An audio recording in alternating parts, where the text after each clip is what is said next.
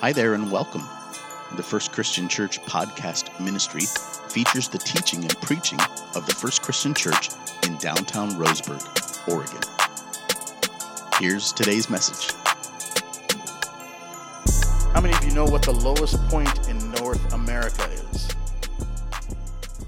Death Valley, 282 feet below sea level is Death Valley.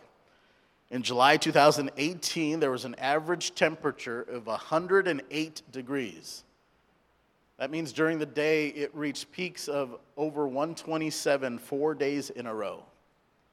Hottest place on earth. It's the home of the Roadrunner, by the way. How many of you remember the Roadrunner? Come on. That guy. It's the Desert Valley, Eastern California. It's in the northern part of the Mojave Desert. It borders the Great Basin Desert, and it's the hottest, most driest place in America, and hardly anything grows there at all. In my exploration of this, there are a few flowers that grow in Death Valley. There's actually remnants of water below the base that is salt water because something to do with the way that the climate works and the way that the rocks work. And so there's a few endangered fish that are about an inch long that survive in the Death Valley, but truly hardly anything grows over there. That's why it's called the Death Valley, not the Life Valley. It's the Death Valley. So back in 2004, this phenomenon happened. In the winter of 2004, they don't really know how it happened or why it happened, but over 7 inches of rain fell on Death Valley in a very short amount of time. Nothing happened immediately, but a few months later, in the spring of 2005, there was this phenomenon. Beautiful. By the way, those are purple and gold flowers for those of you keeping score. But a few months later, so 7 inches of rainfall in the winter of 2004, a few months later in the spring of 2005, all of a sudden, this huge amount of flowers. What they realized that perhaps Death Valley wasn't necessarily dead, but that it was dormant. And so scientists have taken, even in the last 20 years, trying to explain the phenomenon here. And what they realized is beneath the surface of the ground, there were actually these seeds of life that just needed to be in the right environment for great things to happen. It's an amazing thing. They needed the right temperature and the right amount of water, and if there was the right environment, all of a sudden this growth would happen. If you're following in our notes today, our environment can influence our growth. Our environment can influence our growth. This is why parents are so concerned with who our friends are as children, right? Because they all recognize and remember that verse in Corinthians that says evil communication corrupts good behavior, right? If you have difficult or unusual or evil or dangerous influences in your life, it can corrupt what good there is.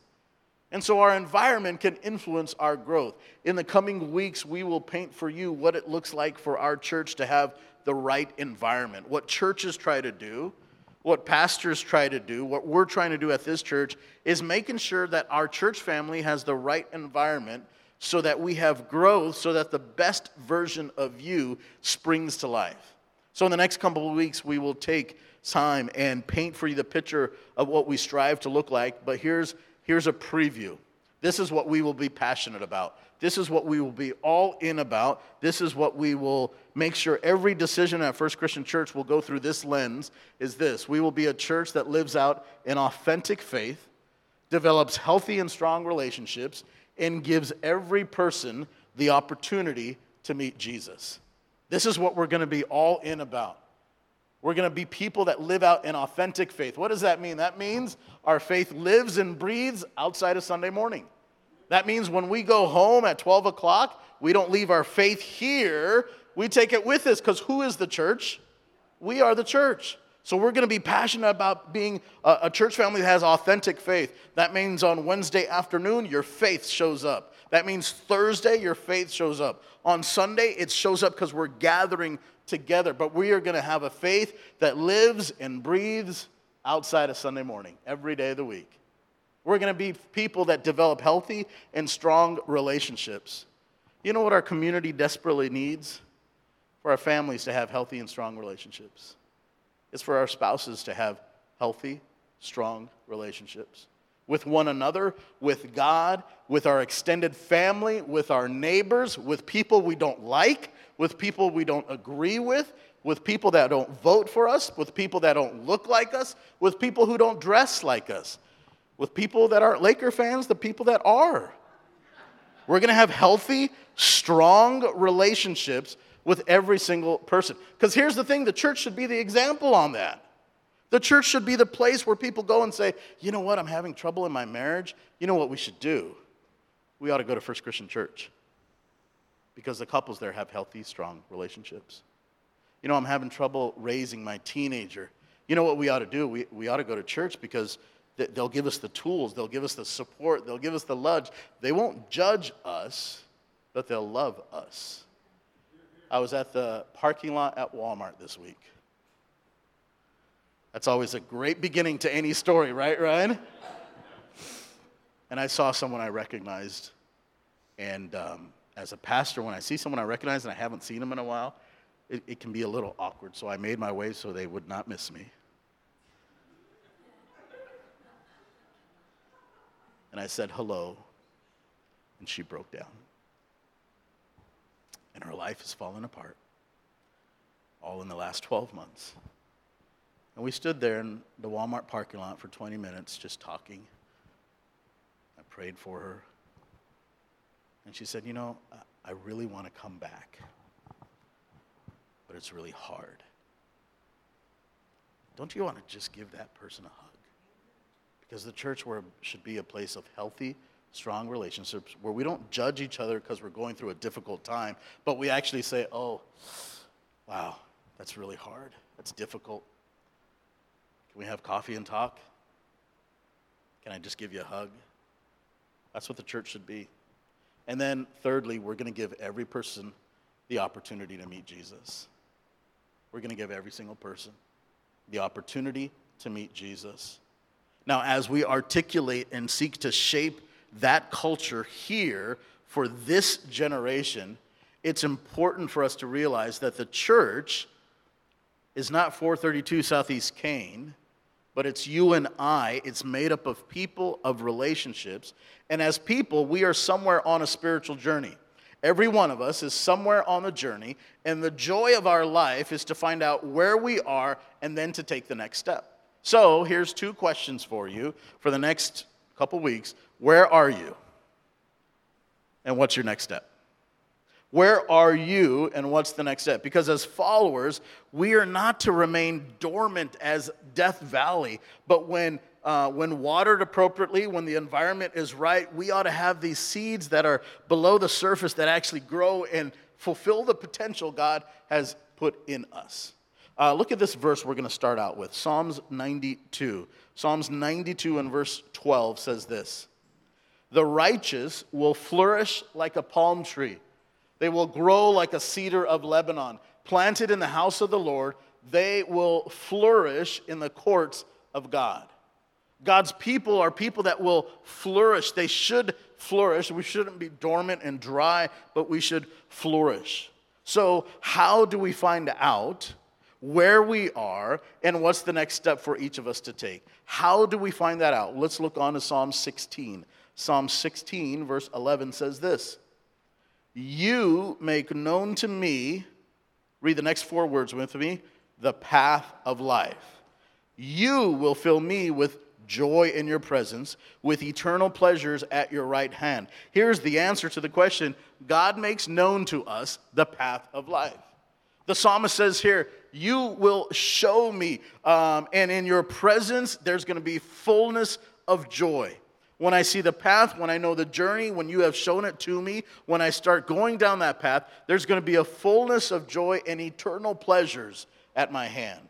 Now, what I have found out in pastoring and in living life is most people know that there's some kind of potential bottled up inside. Most people know that there's something called inside of them to greater things, but most of us have not been given a way to live out that plan. We don't know what it looks like to fulfill that journey. So the verses that we're going to dig deep for 2 weeks, this week and next week, are going to come from Ephesians. We just went through Ephesians verse by verse, but as I was reading it, I was captivated by verse 17 and 18. In 17 and 18 is the Apostle Paul's prayer for the church. Now, we know that Paul was a church planner. He planted churches all over the world at the time. He was in prison when he wrote this, so you can imagine that this is one of the prayers that he had for the church in prison. In Scripture, word for word, we don't really get a whole lot of prayers. We hear about people praying a lot. The Psalms are filled with a lot of prayers from David. But in the New Testament, after the church is formed, we don't hear a lot of word for word prayers. We do hear in Ephesians chapter 1. So let's look at verse 17.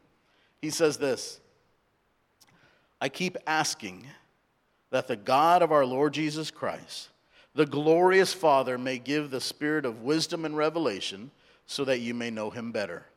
I pray that the eyes of your heart may be enlightened, in order that you may know the hope to which he has called you, the riches of his glorious inheritance in his people. Look back at verse 17. Let's actually read this verse together, okay? Ready, begin. I keep asking that the God of our Lord Jesus Christ, the glorious Father, may give you the spirit of wisdom and revelation so that you may know him better. What are those first three words in that verse again? I keep asking. That sounds like something a kid would say, right? I keep asking. I keep asking. There's this, Paul could have articulated this prayer in any number of ways. But there's kind of a desperate faithfulness here, isn't there? There's kind of there's a persistence. There's this attitude from Paul where he's like, this is the one thing I just keep asking you, asking God. It reminds me of my mom's kind of prayers. How many of you had a mama or a papa that prayed for you just constantly? My mom would pray. She was the mom of 4 kids. I was the baby of the family, no surprise to anyone. And we grew up hearing the prayers of my mom. Most of them were in a language we barely understood. My mom and dad, I was born in India, grew up in Southern California, so English is my primary language. My parents had to learn English in 1980 when they came to America. And so their primary language was Telugu. And so in the home, we heard a lot of Telugu and we heard a lot of English. But when they would pray, when they would use their mother tongue, it would be in Telugu, and they would just pray. They would pray. If I close my eyes, I can picture the house on Bishop Avenue in Santa Ana, California, the little small apartment that we used to live in. And my mom would sit there, and she would have her legs crossed. My mom was a sari every single day of the week, and she would have her sari. And in Indian culture, it's polite, it's honoring to cover your head while you prayed, while you worshiped even.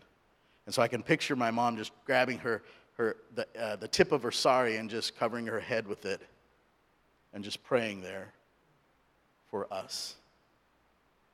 And she would just pray for our family. She'd pray for my dad, and then she'd just go through the list of our kids.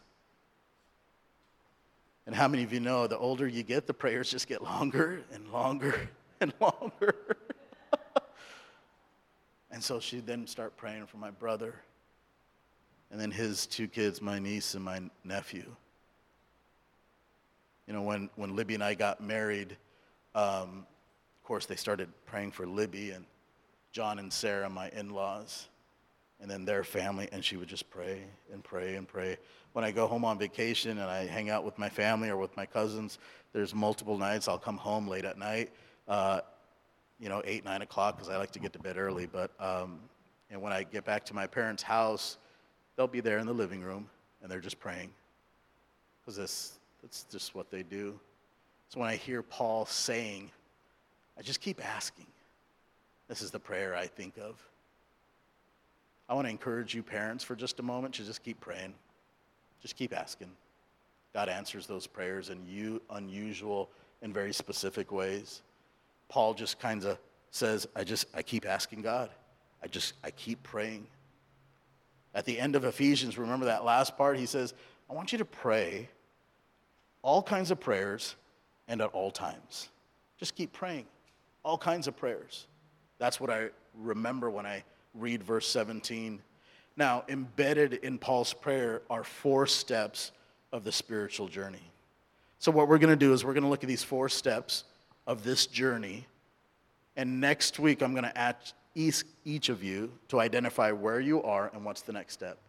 This is going to be a highly, highly up-in-your-face kind of series.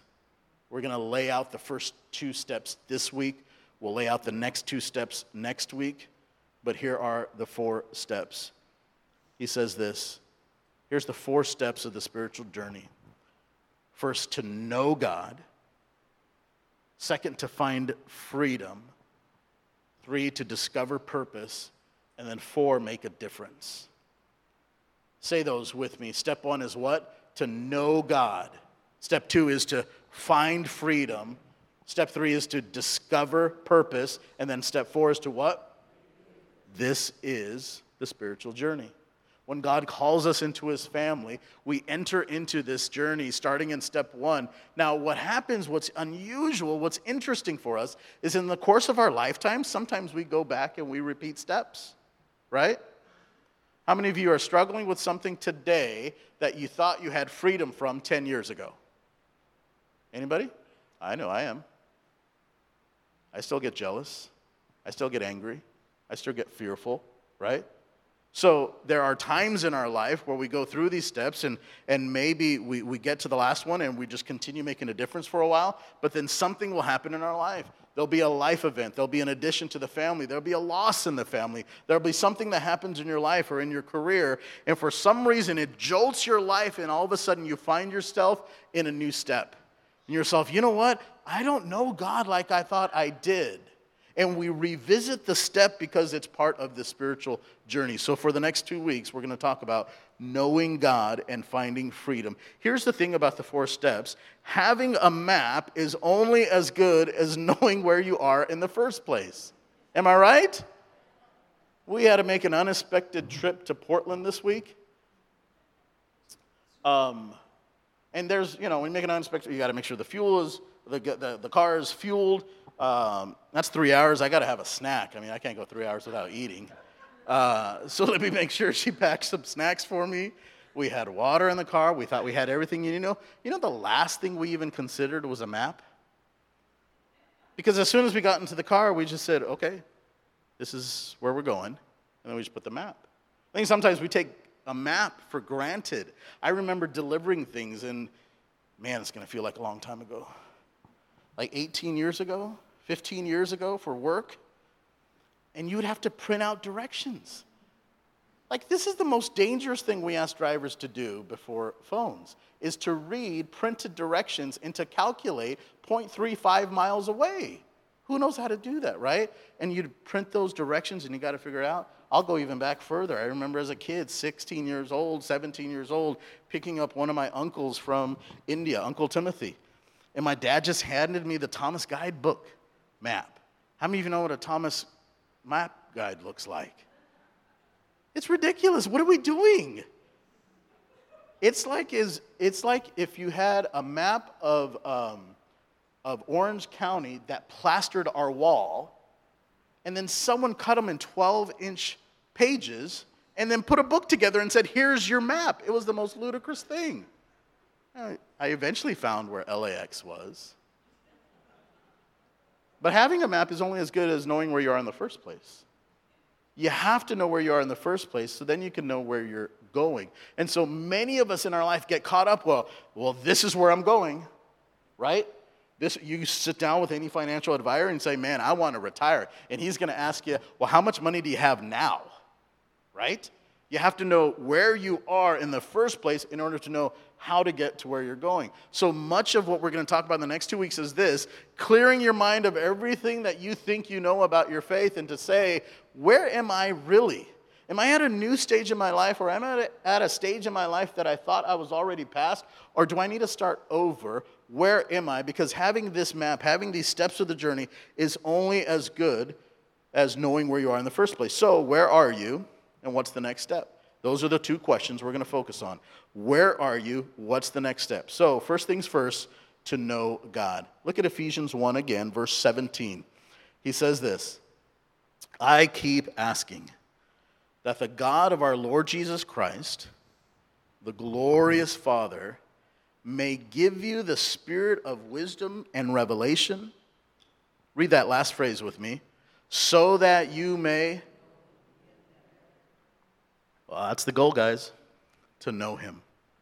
To know him. Now, that doesn't surprise anyone when someone says in church, well, hey, here's the thing, we're going to try to get to know God better. It doesn't surprise anyone, but it would have surprised the people that Paul was talking about. Paul is using a word here. It's called gnosko in the Greek. It literally means to know God in an intimate, personal way. Now, we talk about that all the time. We talk about the fact that you should have a personal relationship with God. The culture in Ephesus would not have understood what that meant. They were distant from their gods. This is why we had the law, because we couldn't just have a personal relationship with God. We had to have all these laws and rules and regulations. And in Ephesus specifically, they had the goddess Diana. You didn't have a personal relationship with Diana. You offered things to her. You worshiped her through all these rules and regulations and sacrifices and really evil, abhorrent behavior. But that was the relationships they had with God. It was a rules-based, traditions-based relationship. And all of a sudden, Paul is saying, man, if you could only get past that, I keep asking that God would allow you to know him better. That you would get wisdom and revelation so that you would actually know him in a personal way. You see, it's not about having a bunch of information about God, but rather having a personal, intimate relationship with him. To know him. This is an intimate phrase. Paul's his audience probably responded this way. I didn't know we could do that. That's possible, to have a relationship, to know him. Look at Matthew chapter 7. It's there in your notes. It'll be on the screen. Matthew chapter 7, verse 21 says this. Not everyone who says to me, Lord, Lord, will enter the kingdom of heaven. That's a scary thought, isn't it? Not everyone who says to me, Lord, Lord, will enter the kingdom of heaven, but only the one who does the will of my Father who is in heaven. Look at verse 22. Many will say to me on that day, Lord, Lord, did we not prophesy in your name, and in your name drive out demons, and in your name perform many miracles? Those are pretty good things, aren't they? Man, if we had a church service where I drove out a couple of demons and performed a couple of miracles, we'd say, my goodness, that was a service. Did you see what happened in downtown Roseburg? Look at how he responds. I'll tell them plainly, what's that word? I never knew you. It was the people in the crowd who were in love with Jesus that he was talking about. The word says here that not everyone who says, Lord, Lord, is going to enter into the kingdom. And he says, because I never knew you. That word there is the same word Paul uses in Ephesians, gnosko. I never knew you in a personal, intimate way. So, first things first, Paul says the first thing you got to do is know God. So let me ask you, your knowledge of who God is. In fact, let's do this. Homework this week. I want you to write down what you know about God. Take a few moments to yourself in your personal devotions and just say, this is what I know to be true about God. God is blank. Maybe for some of you, you have, like me, you came to Christ at an early age and you were saved and baptized at an early age. You went to church since before you were born in the womb. And maybe for you, this is your opportunity to say, I'm going to get to know God now. I've known about him. I know all this information about him, but I want to know him in a personal, intimate way. Paul says this, man, I pray that you would know him better. This is the first step to know God. The second step is this, to find freedom. To find freedom. Look at verse 18. He says this, We sang the words of the song earlier, "Open the eyes of my heart." This is the scripture where that song comes from. Ephesians 1 says this, "I pray that the eyes of your heart may be enlightened." It paints the picture of knowing God and then having your eyes open so that you find freedom beyond the captivity of your sin, your guilt, and your shame of the moment. The eyes of your heart. Now, the first thing you might say is, Daniel, that our heart does not have eyes. And you'd be correct. Paul's painting a picture here, what he often does. Paul's pretty poetic. But what he's saying is this: every single one of us views life not only through the eyes of our eyes, but through the perspective in the eyes of our heart. Everything that's happened to you up to this point, every hurt, every bit of trauma, every bit of broken relationship, every success, every promotion you've had in your career, every single career victory you've had, you view life through the prism of what your heart has gone through. The past, your pain, your problems, your good days, your bad days, your relationship, your marriage, the way you were raised as a kid, the country in which you were born, the culture in which you lived. All of these things frame how you view everything. And so what he's saying is, boy, you have gone through trauma, you have gone through hurt, you have gone through depression, you have gone through victories, you have gone through all of these different things in your life. And I am praying that you know God, first of all, but then that the eyes of your heart, the perspective on which you view life would now be enlightened. It would be opened up. It would become this broad perspective that only Christ can give us. Because when our eyes are open, when they are lightened, what will happen is this: we will see God for who He is, and we find freedom. We pray that the eyes of your heart may be enlightened. In Jesus, we have freedom. You look at every interaction Jesus had in the New Testament, and this is what you'll find. Whenever people find Jesus, they find freedom. Isn't that beautiful? Whenever people find Jesus, they find freedom. In Galilee, early in his ministry, when he encounters a man possessed, he becomes free of that demon. He begins teaching on a hillside, and there's a bit of scripture that's recorded in Matthew and I believe in Mark where Mark, who is writing on the behalf of Peter, and then Matthew, who's writing his own account, says something to the effect of, "And every person with a disease became healed." And God healed every person with a disease. So everyone that came that had a disease were free from it. There was the man with leprosy, and now he's free from that disease. The paralyzed man is now free from paralysis. Each of his disciples individually were given freedom. Zacchaeus in the tree, my goodness, what an awesome story. Here's this guy who spent his life abusing his own people, and all of a sudden he meets Jesus. He has a meal with Jesus, and the next thing you know, he never went to church. He never sang a worship song. He never, from what we can tell, never attended synagogue, but he had one meal with Jesus. He was introduced to Jesus, and all of a sudden finds freedom from that guilt and that shame. And he repays every person back what he stole. The centurion, the widow's son, the woman at the well, over and over and over again, God gives freedom. Now, for some reason, we don't embrace this idea of God in our life, that He's the one that's going to give us freedom. It's probably because we don't trust Him to. I mean, saving me from my sins, giving me eternal life, salvation, the cross, I'm all in. But my own burdens, my own brokenness, my hurts, my hang-ups, my sin, my addiction, I'm going to try that one on my own. And it's interesting how the things we can't see, we are fully willing to trust God with. But that the things that we can put hands and flesh to, we have a hard time relenting control. We have a hard time understanding how He could heal the brokenness, and yet this is what God is in.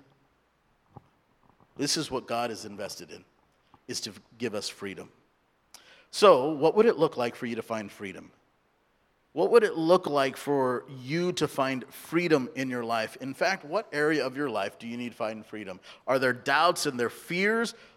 Is there a perception about who you are? Is it the way that you view yourself and your identity? Is it an addiction? Is it substance abuse?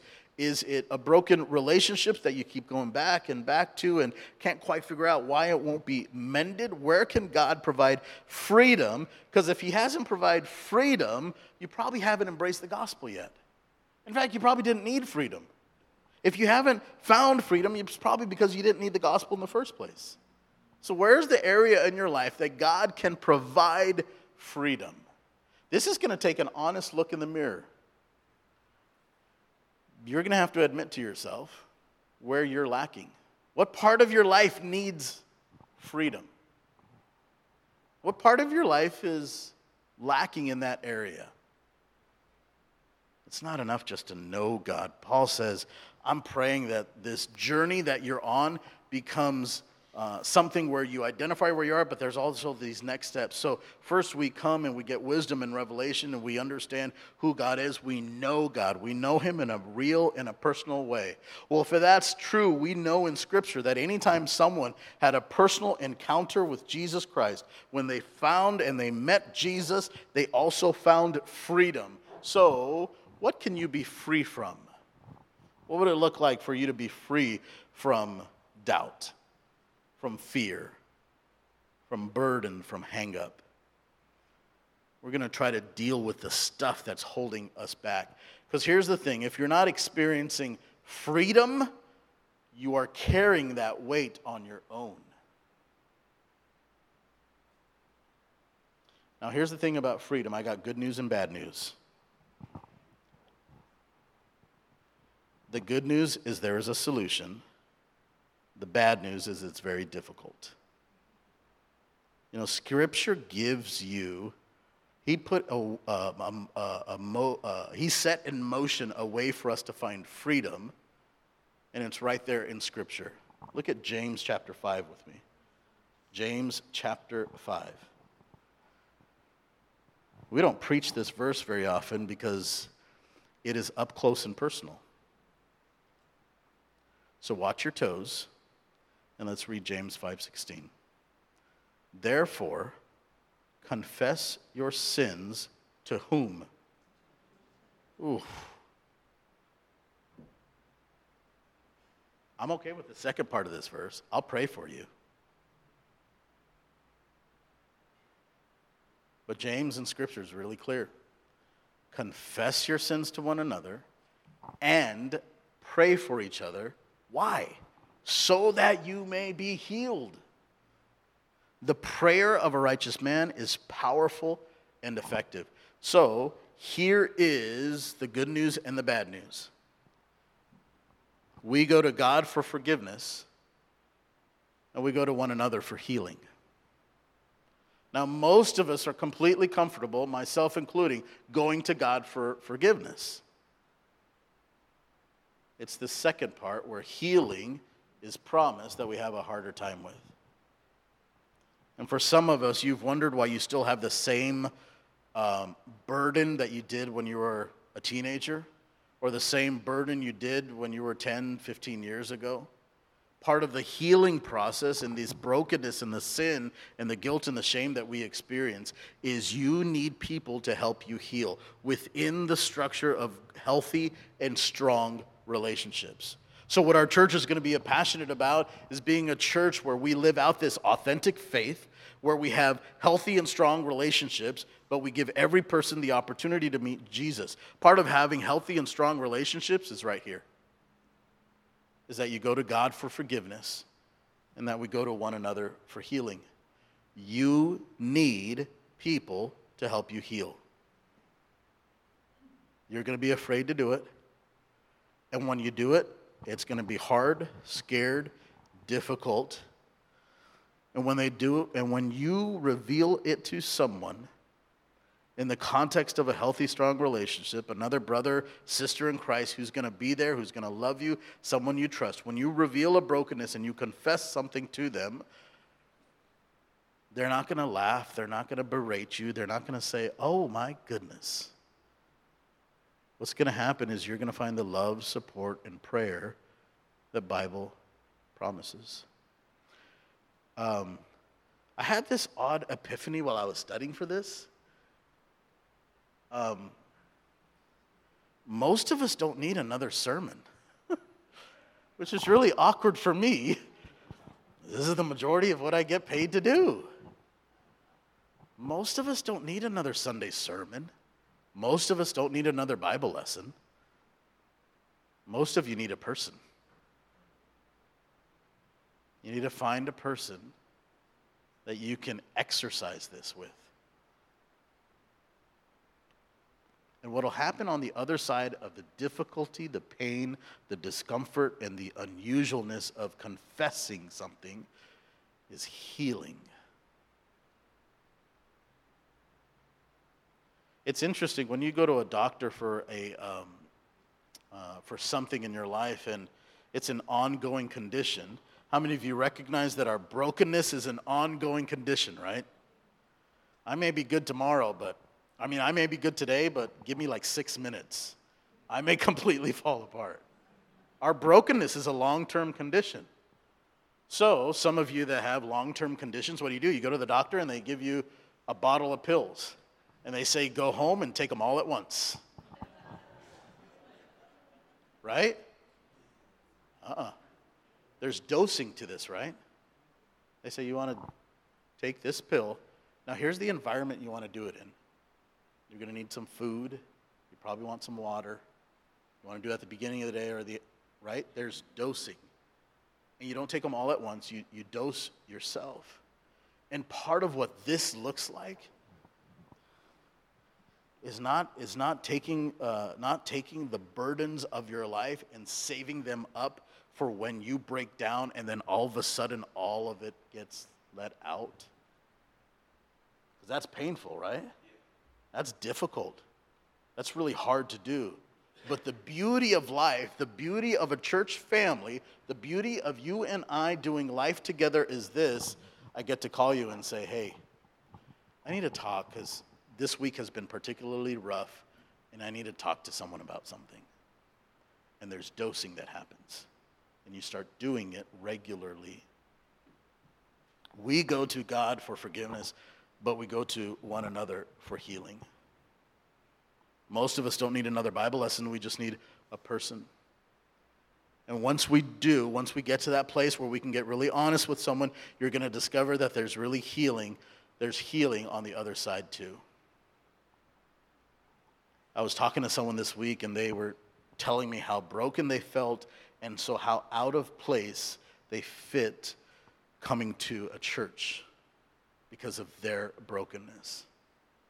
I got to share with them what we are, which is just a bunch of broken people.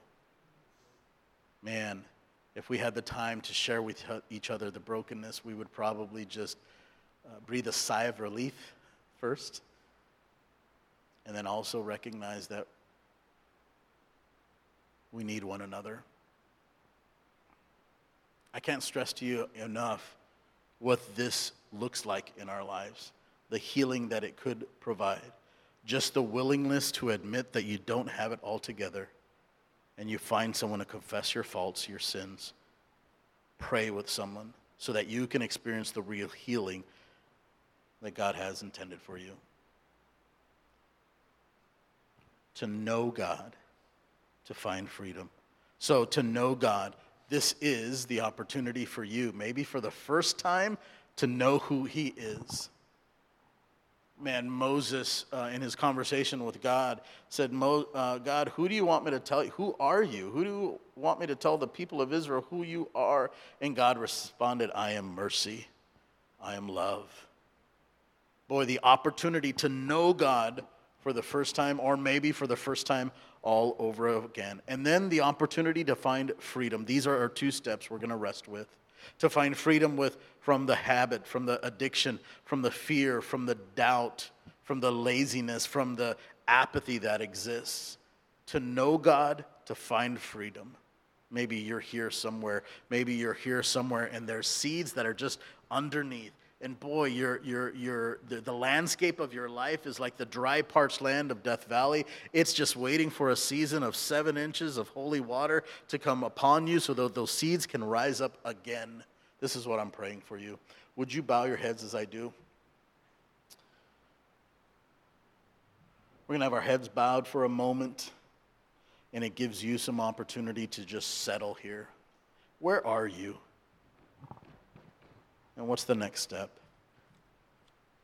Where are you, church? Boy, in the next few weeks, I plan on sharing so much vision about what our church could be about, but really our church is made up of people, and each one of us need to identify where we are and what's the next step. So, where are you? Maybe one of these specifically is calling to you. Today was not meant to be an inspirational message. It wasn't meant to be something to make you feel good about yourself. It was meant for you to do a diagnosis on yourself. Where are you? Are you in one of these two spots? Maybe some of you have been saved and baptized and faithful members of our church for decades and for years, and yet, if we're being honest, it's time to know God again for the first time all over again.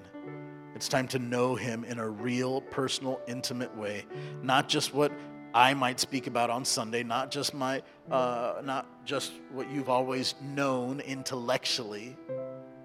But our church is going to be a place where we just get information about God, but where we see transformation in our hearts.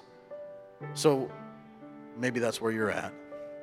And you say, Daniel, man, if I'm going to be honest, I need to know God again. My life is different now than when I met him. I've lost a loved one since then. I've gained a loved one since then. I've retired since then. I have kids now. My kids are way older now. Whatever that situation, there's life events, there's things that happen to our life that cause us to reevaluate where we are in life. So, where are you? Maybe you're there. You need to know God again for the first time. In the coming weeks, we're going to share some ways, some opportunities that we have put together to give you the space and the environment to know him better, but it's up to you to recognize where you are. I can teach all I want. We can put all the Bible studies together all we want. We can do all of that, but there has to be a moment where you understand where you are. So maybe you're there to know God. Maybe some of you are here and man, you're like, man, I know who he is. I've seen him show up in my life. I've seen him show up in my life 20, 30 years ago. I have a real personal, intimate relationship with him. When I read scripture, it's his voice in my life. When I pray, I feel like I'm talking to my heavenly dad. I know him. But there's an area in your life where you need to find freedom. There's this doubt that lingers over your heart. There's this fear that creeps up from inside. There's this addiction that has grabbed hold of your life. There's this something in your life that you need to be free from. And you need to find freedom. And this is where you are. And you say, Daniel, this is where I'm at. I need to find freedom. Next week, we're going to talk about discovering purpose. We're going to talk about making a difference. And I'm going to be honest with you, our church will never make a difference until we know who God is. We will never discover our purpose until we find freedom from the shackles and the burdens and the sin that are plaguing us today. So before we even get there, we have to find where we are. If you're in one of these two places, I want to pray for you very specifically. Heavenly Father, as we seek to know who you are and to find freedom, I pray that the next few weeks and these conversations would not just be another Sunday morning, but that they would actually jar the very course of our life. That all of a sudden we have people in our life that we can confess our faults to and find healing in areas that we have been wounded for years and years and years. I pray that this would be the environment that we create, that people are welcomed into our family as they pursue this idea of knowing God in a real, personal, intimate way.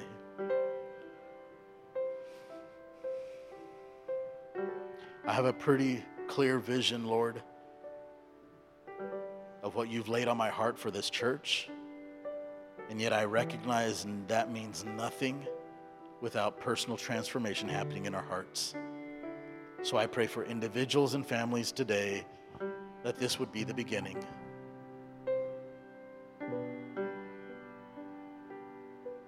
We're going to take just a few moments while the piano's playing to give you a space to have this dialogue with God.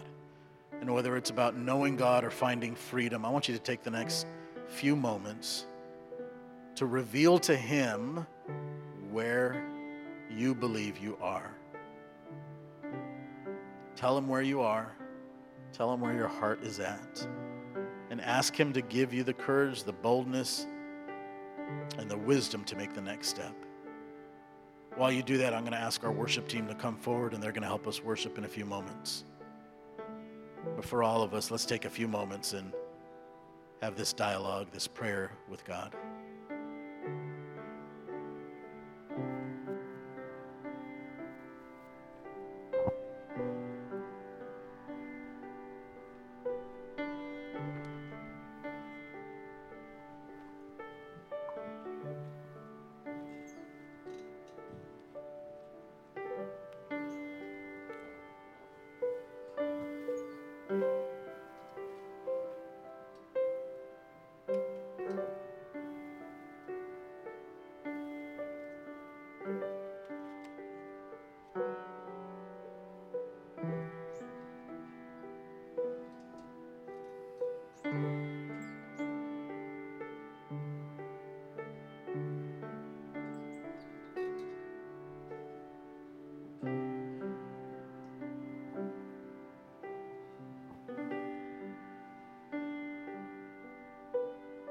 Heavenly Father, we ask that the God of our Lord Jesus Christ, the glorious Father, may give us the spirit of wisdom and revelation so that we may know Him better. Father, we pray that our eyes of our heart would be enlightened so that we may know the hope to which you have called us, the riches of your glorious inheritance in His people. In Jesus' name we pray. Amen. Thank you so much for listening to this week's message. If you made a decision for Christ or would like prayer with someone from our church family, we would love to connect with you. You can message us on Facebook by searching Roseburg First Christian Church, or you can email us directly at roseburgfcc@gmail.com. In addition, if you're listening to this message on Apple or Spotify, we invite you to like, subscribe, rate, and review this podcast and share it on social media so others can be blessed as well. God bless you and have a beautiful day.